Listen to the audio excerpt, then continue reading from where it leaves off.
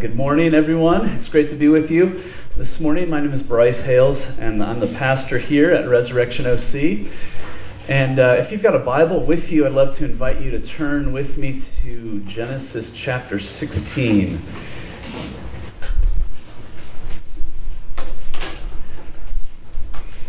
Genesis chapter 16.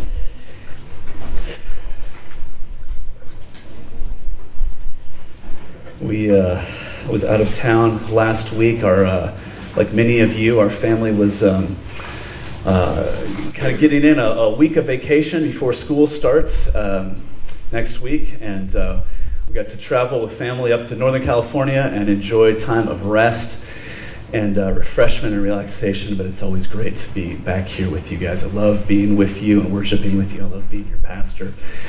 I love being with you on Sunday morning. So thanks for being here. Let me invite you to stand with me as we give our attention to God's Word. I'm going to read for us Genesis 16, starting at verse 1. Now Sarai, Abram's wife, had borne him no children.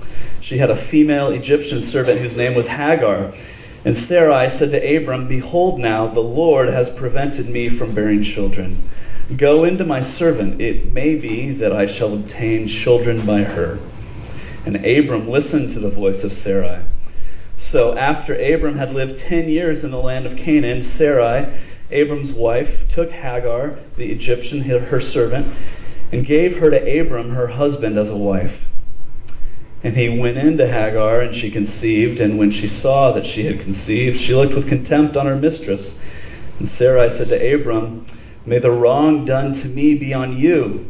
I gave my servant to your embrace, and when she saw that she had conceived, she looked on me with contempt. May the Lord judge between you and me." But Abram said to Sarai, "Behold, your servant is in your power. Do with her as you please." And then Sarai dealt harshly with her, and she fled from her. And verse 15, and Hagar bore Abram a son. And Abram called the name of his son, whom Hagar bore, Ishmael. Abram was 86 years old when Hagar bore Ishmael to Abram. This is, believe it or not, the Word of God. Let's pray together. Almighty God, would you speak to us now through your ancient Word and by your living and active Spirit? Would you help us to understand more fully who Jesus is, that he might be formed more fully in us, we pray. In his name, amen. You may be seated, please.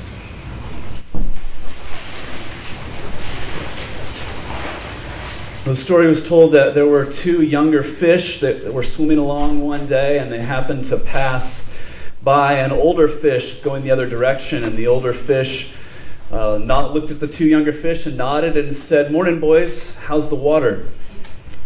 And kept swimming. And the two younger fish kept swimming along until eventually one of them turned to the other and said, "What the heck is water?" That was a joke. Wasn't sure if that was going to work, but the point was originally told by author David Foster Wallace in a graduation speech that he gave in 2005 at Kenyon College. And he also had to explain what it meant, which makes me feel a little bit better. He said that the point of the fish story is merely that the most obvious important realities in life are often the ones that are the hardest for us to see and even harder for us to talk about. This morning we're going to talk about what it means to wait on the Lord. And I don't know about you, but the phrase wait on the Lord is one of those phrases that strikes me as something that might look beautiful on like a greeting card. But in practice, it's just like these beautiful religious trite phrases that don't seem to really connect with everyday life. Wait on the Lord. Okay, yeah, sure, I got it, but I'm really busy. And so I think that we have to start by talking about waiting on the Lord by just trying to look at the water that we swim in. Because we live in a culture that prizes busyness. You know, busyness is the first thing. It's like when we greet each other. This happened this morning a couple times. How you doing? I'm really busy. We wear it like a badge of honor. Somebody once said that our busyness is a lament is a boast described as sorry, let me say it again. Our busyness is a boast disguised is the word I'm looking for, as a lament. Okay, did that make sense?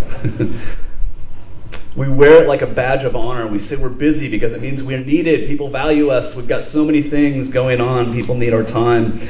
It's the water that surrounds us, touching every aspect of our lives, and yet goes so often completely unnoticed. We've got to try to see the water that we're swimming in if we're going to have any success in understanding what it means to wait on the Lord, or why there would be wisdom in it, or value in pursuing it as a discipline. Imagine that you were on vacation, and for a week you leave your home and you go somewhere beautiful with your family, and you turn off your phone, you close your laptop, you're totally off the grid.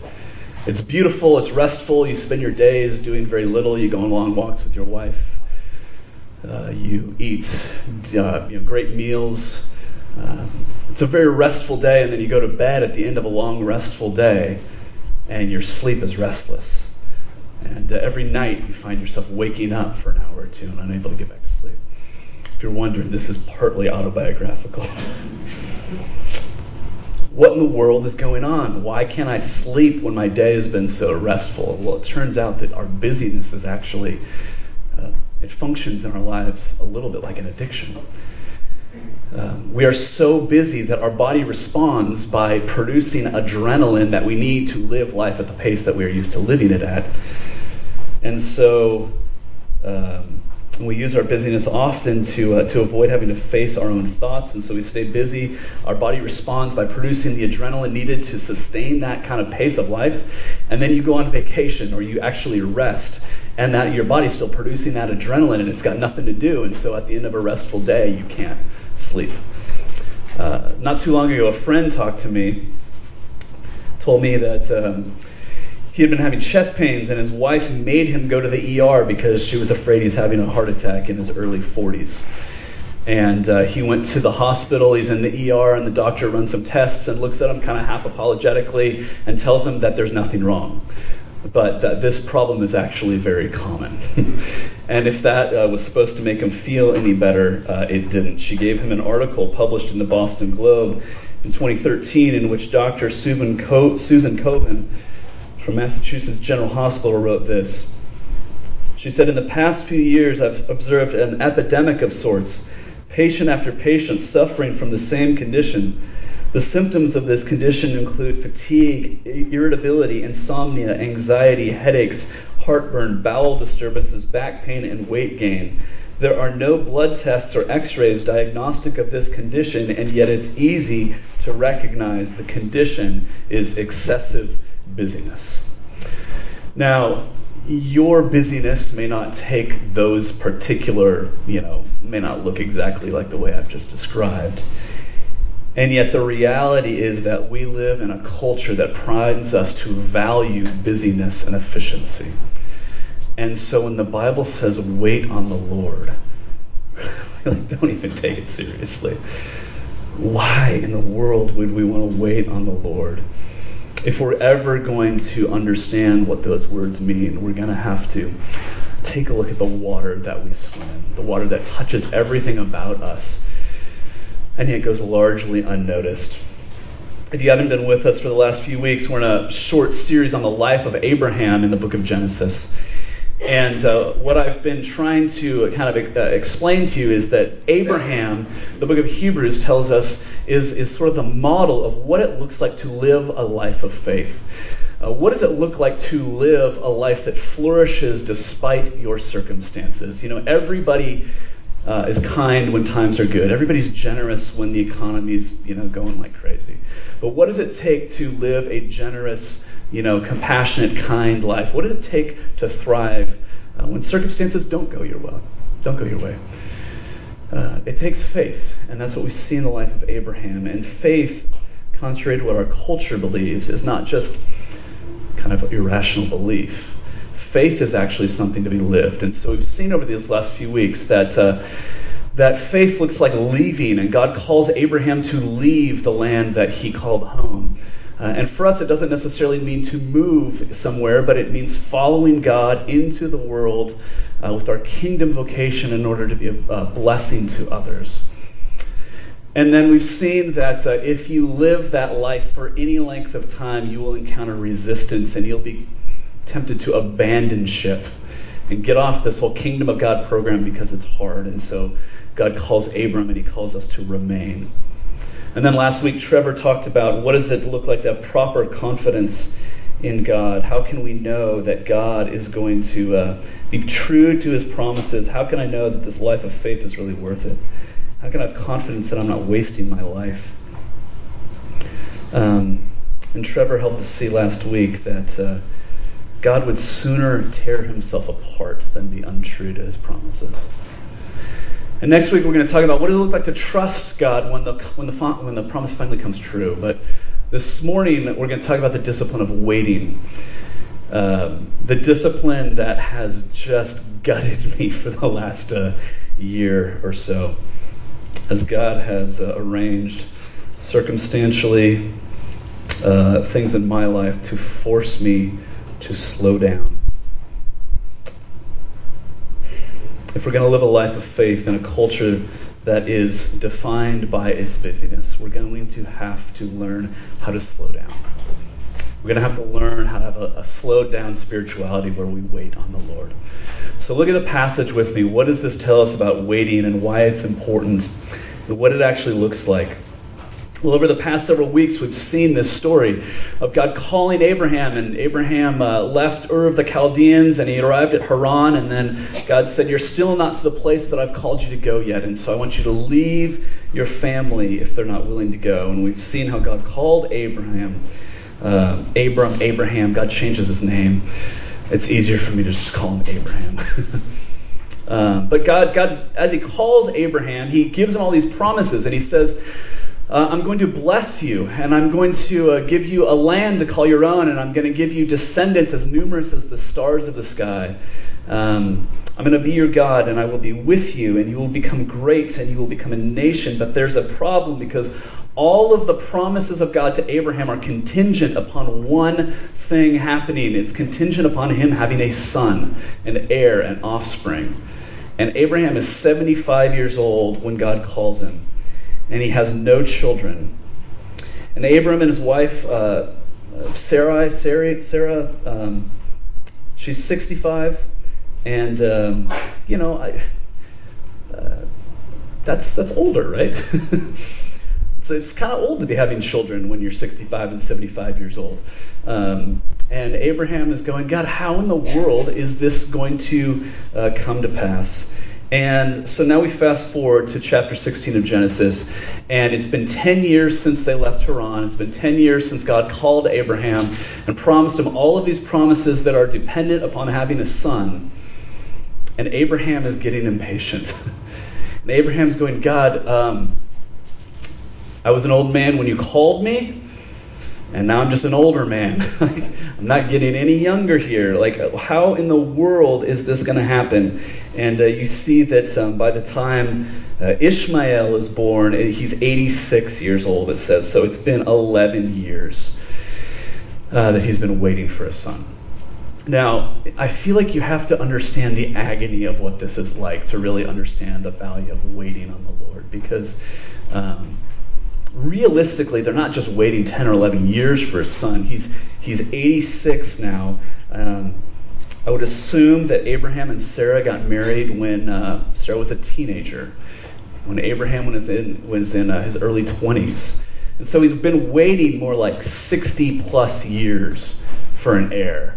In this time, having a child was everything. I mean, it wasn't like they made a lifestyle decision to just not have children, right? There's no real birth control options. But more than that, in the ancient Near East, having children was your retirement plan. There's no Social Security. You've got no 401k. If you're going to survive, to an older age into retirement, you're going to have children who are going to continue to take care of you. But maybe even more than that, having a large family was universally recognized in that time as a sign of God's blessing. And so imagine Abraham, he's rolling into this new town and he's got his household with him. I mean, dozens and dozens of people, servants and, like household staff. It's like Downton Abbey is rolling into town. They're not going to go unnoticed. And everybody knows he's supposed to be something. And everybody's talking about how the boss doesn't have a kid, though. How in the world, every time Abraham goes to the grocery store, it's like, hey, Abraham, how's that whole kid thing going? His neighbors are going to ask him about it. Everybody's wondering where the son is. And here's the thing. I mean, everybody's thinking, you're following God. You're the one who's supposed to be blessed. It doesn't look like, your life doesn't look like a blessing. Your life looks more like a curse. Abraham, he's a senior citizen. It doesn't look like God is blessing him. Now, let me just pause and ask the question, does that resonate with you at all? The sense that I'm living my life and it doesn't seem like it is living up to the expectations I had for it. It looks like everybody else is outpacing me. Maybe you're married, but you're struggling with infertility. Maybe you've spent all this time going to school and studying and getting degrees, and you're accumulating debt to go along with it, and you finally finish this time of preparation, and then the job is like not happening. It doesn't feel like it's going the way that you expected. Or you've been plodding away at years for work. Maybe you're trying to grow your company, or trying to sell your company, or you've got these goals that you're trying to reach. And it just feels like every day is a fight over and over. And you wonder, God, how much longer until you've come through for me?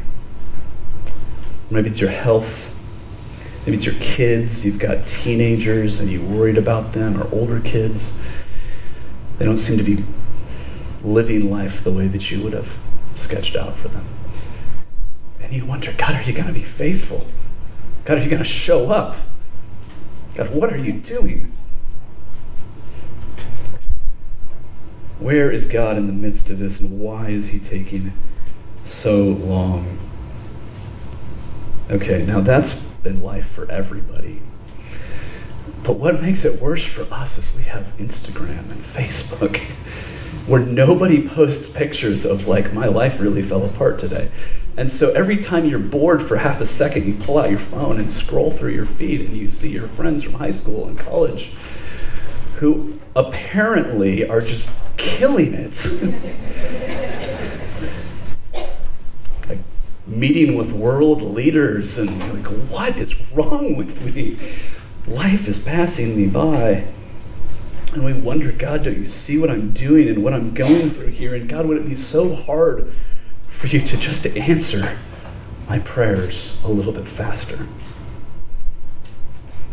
Could you just help me out? Okay, so that's the question. The question then is, what are you going to do with that? Like, when you find yourself in that situation of, I want to be faithful to God's promise, but he is taking way too long to answer, to come through, what are you going to do with that? Because that's where Abraham is here in Genesis 16. And he's waiting, and he's going to have to wait another 13 years until Isaac is actually born, when he's 99 years old. But Abraham doesn't want to wait 13 more years. We don't want to wait. We don't want to wait for 15 seconds, let alone 15 more years, And so what happens is his wife speaks up. And Sarai, I'm just going to say Sarah. Her name gets changed to Sarah, and it's easier. So his wife speaks up, and they make a plan. God is taking way too long. And Sarah says, why don't you take my servant, my Egyptian servant, Hagar, and sleep with her, and maybe she'll conceive, and we'll get the child that way. And so what are they saying? They're saying, okay, we want to be on this kingdom of God plan. We want to be on the program of following God's promise, but God is taking way too long. So let's just help God out a little bit. Let's just speed the process up here. The goal was to get a kid. He never said whose kid it was going to be. So just, let's just do this. And Sarah says in verse 2, the Lord has prevented me from having children. There's this subtle, it's God's fault. He's not coming through. So go sleep with my servant Hagar. She does, and Hagar gets pregnant. Now, at the time, I don't know if this felt uncomfortable as I was reading that. All of a sudden, it's like, whoa, this is a little bit uncomfortable, isn't it? It was a fairly common practice in the time. It was considered, it was illegal. It was considered socially acceptable that if a couple was struggling, especially a patriarch like Abraham, if they were struggling with infertility, you just take somebody else he's got multiple wives, and it's no big deal. It's expedient. It's a pretty good plan, and it works. They got a child, didn't they? And everybody said it was fine. But the problem is that that's the way it worked in the culture, but God didn't say it was fine. And what they're doing is trying to, in a sense, it's like they're forcing God's hand to say, God, you're taking too long. We're just going to get this done for you, God. They can't see God in this, and they can't see how he's going to come through for them. And so they take matters into their own hands, and they rush into this decision. They're following God's call, but in their own way. They're doing God's will, but they're doing it in their own timing. And I think one word that we could use to describe what they're doing here is they're grasping. They're forcing. They're rushing. They're not waiting.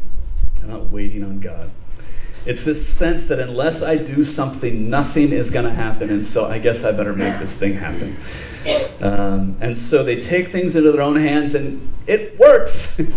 Praise God. Ishmael is born, except almost immediately there's problems, right?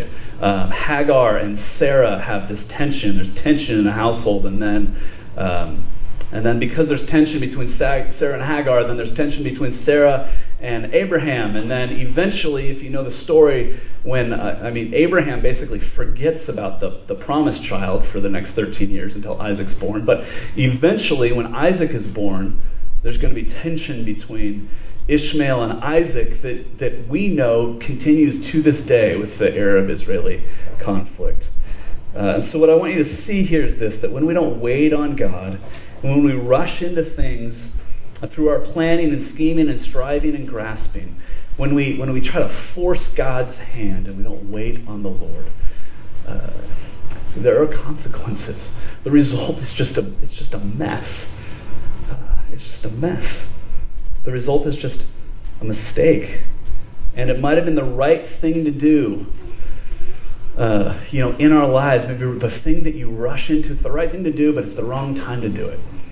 Or maybe it's the right thing to do, but you just ran over people to get it done. Or you didn't take the time you needed to lay the foundation. Maybe there's turbulence in your job, and you're thinking, I don't know what's going to happen, and so you just quit, or you just, sometimes you force, you can force a situation where they'll fire you, and then you're, well, now what am I going to do? We rush into it, and there's a problem. There's consequences. And I can speak with some authority on this matter because I am somebody who has been rushing into most things most of my life. Fairly proficient at it, and the result is often very, very bad. And here's the thing I've learned in the last year, starting a new church: it doesn't happen quickly. Okay, here's the other thing about when you rush into things: it's what's clear to everybody else is not clear to you at the time. You're like, yeah, I know, we've been watching you. Yeah, okay, I get it. It doesn't happen quickly, and I'm learning, but here's the thing. When we refuse to wait on the Lord, we rush into important decisions. So much of the time, the result is just a mistake, and it's clear to everybody else except us. And listen, let me say this. Let me just say this, because I know some of you are like, you don't like this idea of waiting. Let me say this. The point of waiting is not to wait. It's not the goal. This isn't like an excuse for laziness, or this isn't an excuse for inaction. The point of waiting is to be content in the Lord, no matter what He does, so that when we do act, we are following God. We are keeping in step with the Holy Spirit. The goal for Christians is to use our lives following God into the world as He works through us to build His own kingdom. So waiting isn't an excuse for laziness. And if you take it that way, then you're misunderstanding what I'm saying here.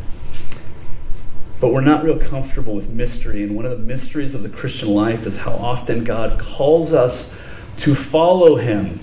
And through his word and spirit and through his people, God makes it so clear what he's calling you to do. And you begin to follow him out into the world, and then nothing happens for so long. You're like, God, did I miss something? Or how did I get here? And God calls us to wait on him. It takes so long sometimes his promises take so long to reach fulfillment. And so part of growing in wisdom as a follower of Jesus is learning when it's time to act and when it's time to wait. We graduate from college in our 20s. Maybe most of us, I would expect. And you graduate from college in your 20s and you think, man, I'm going to take on the world and I'm going to do something great. And it looks on the internet like everybody else is doing something great. Here's the thing. What God tells Abraham, I'm going to make you great. God wants to work through you. But we live in a culture that makes it seem like you should be on the top of the world by the time you're 30. I read this thing a couple months ago. Somebody had done a survey of what it takes to live a lifetime of leadership in ministry, and just followed people for years and generations, and his conclusion was that a life of leadership in ministry, the first 15 to 20 years is just about what God is doing to prepare the leader to actually be healthy. I'm at year 13, guys, so keep praying for me. Why in the world would you go to you graduate college, you go to grad school, whatever, you're okay, I'm ready to take on the world, and God says, okay, the next 15 to 20 years are going to be just waiting. Man. All the while our culture tells us you're behind the 8 ball, that it's not true. And God is not in a hurry, and if we're going to live a life of faith, we're going to have to learn to wait on the Lord. Okay, so what does it actually look like to wait on the Lord? I want to give you 4 kind of time periods. Moment by moment, day by day, week by week, season by season. Disciplines that God has used in my life in the last year. None of this is original. But what does it actually look like to wait? Okay, moment by moment. This is going to seem like the tamest thing I've ever said, but take a breath.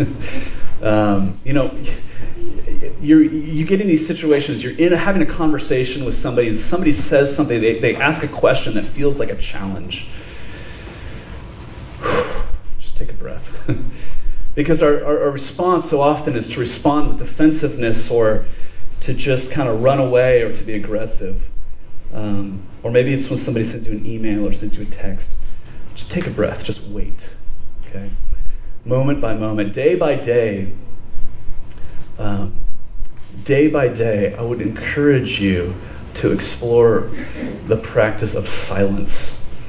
One of the things over the last several months that I have done, as God has been at work in me, is in the mornings as I'm starting my day, many days in prayer and in scripture, just spending time in silence.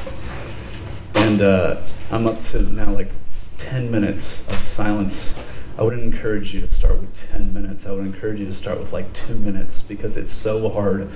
And there are rarely more than a few seconds in our lives. As you go through your day, there are rarely more than a few seconds of prolonged silence that we encounter.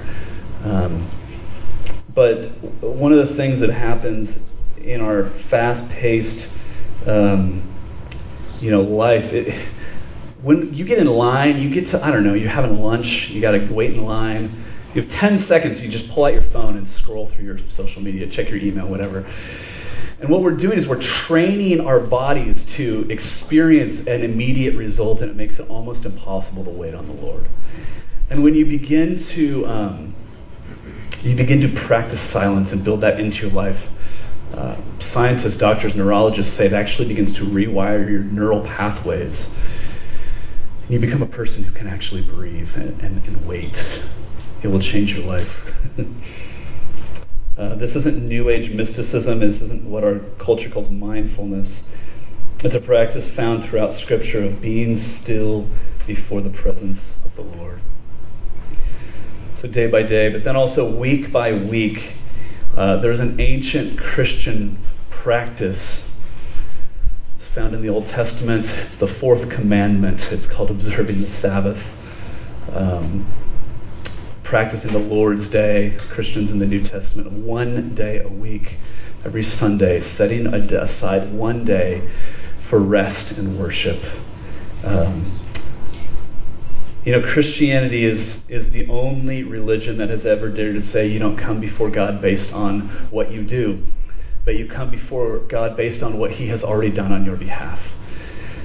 And so it is unique that Christians are people who one day out of every week can stop and say, the God who created everything that exists out of nothing, just by His word, by speaking it into existence, He's probably going to be able to get by for 24 hours without my assistance. It's a way of getting into our bodies the reality that we have to wait. We have to wait. We need rest and worship. And then season by season, I'm sure this is going to be probably the most confusing of these kind of four ways that this fleshes itself out that I'm going to mention. But season by season, face your shadow. Face your shadow. And what that means is this, that all of us have strengths. All of us have gifts. All of us have things that we're good at. And your shadow is sort of the negative consequence of your strengths. And in our culture, in our world, it's probably just human nature. We have this tendency to think we can just outrun our shadow. But the reality is that these things catch up with us. So let me give you a few examples. Maybe you're a kind of a laid-back, go-with-the-flow kind of person, and everybody loves you. The shadow of that might be that you're terrified to have difficult conversations. And so there's these things in your life that just kind of keep piling up and you don't ever want to address them. Or maybe you're a strong leader and you're okay with taking risks and making bold decisions. The shadow might be that you run people over and you don't listen to people. Or maybe you're a very analytical person. You're really good at kind of staying on top of all the details, seeing the big picture. The shadow of that is that you have a hard time trusting anybody else's instincts. Look at Abraham. He's a great planner, isn't he? There's a famine. I got a plan. Let's go down to Egypt. 10 years later, still no son. I got a plan. Let's sleep with a servant. Have you noticed that the shadow side of Abraham's plans is that his wife always takes the short end of the stick?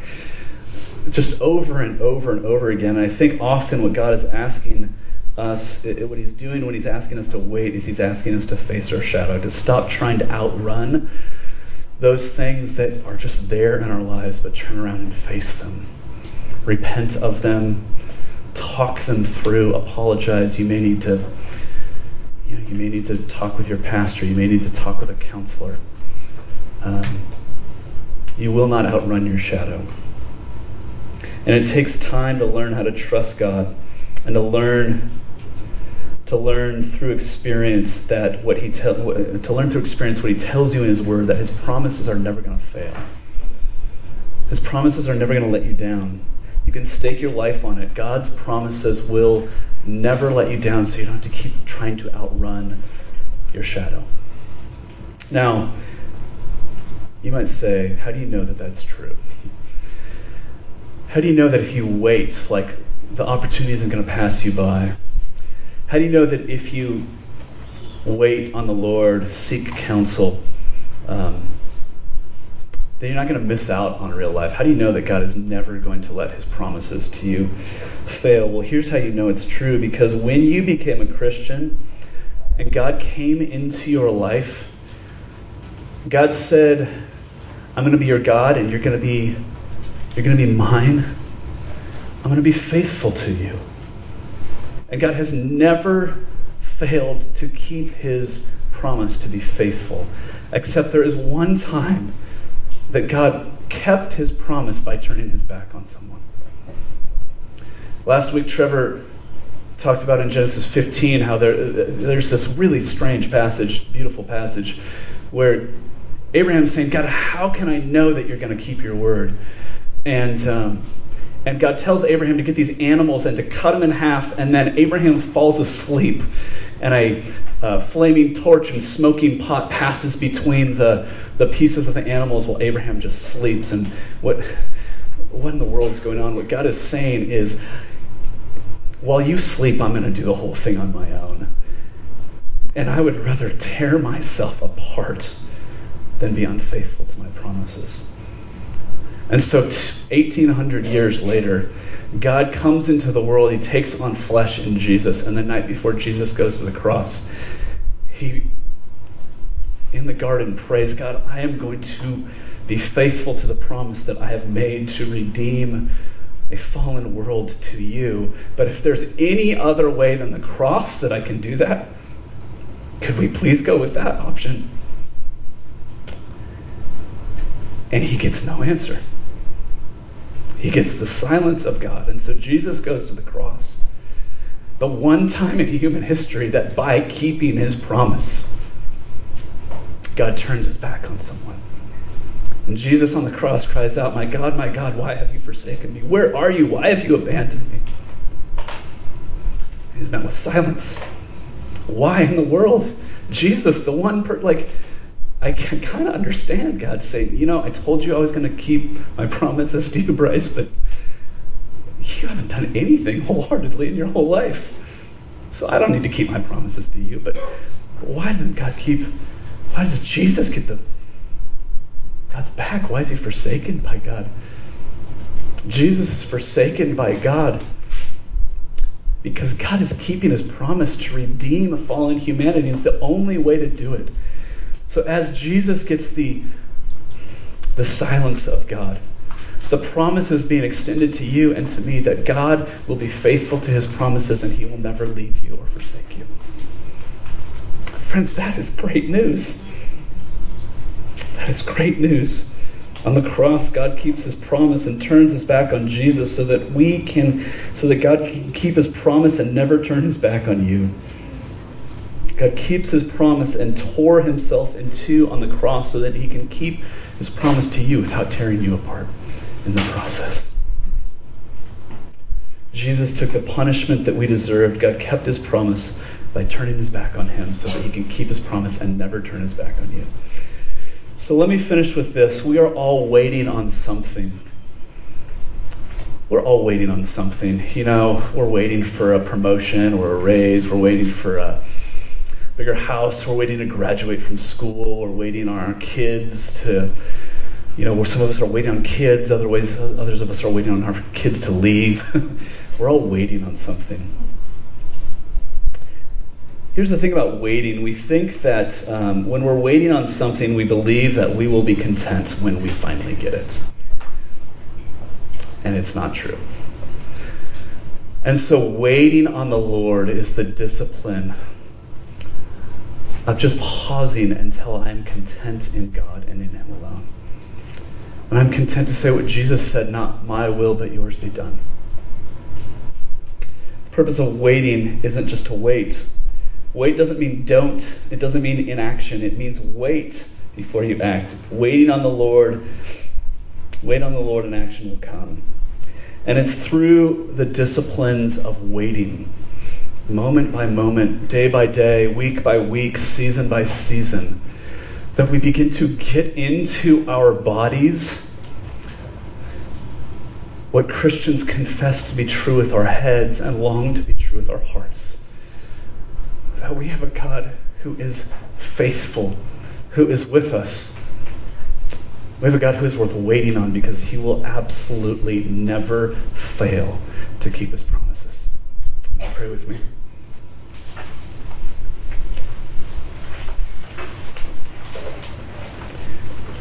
Oh God, thank you that you are worth waiting for.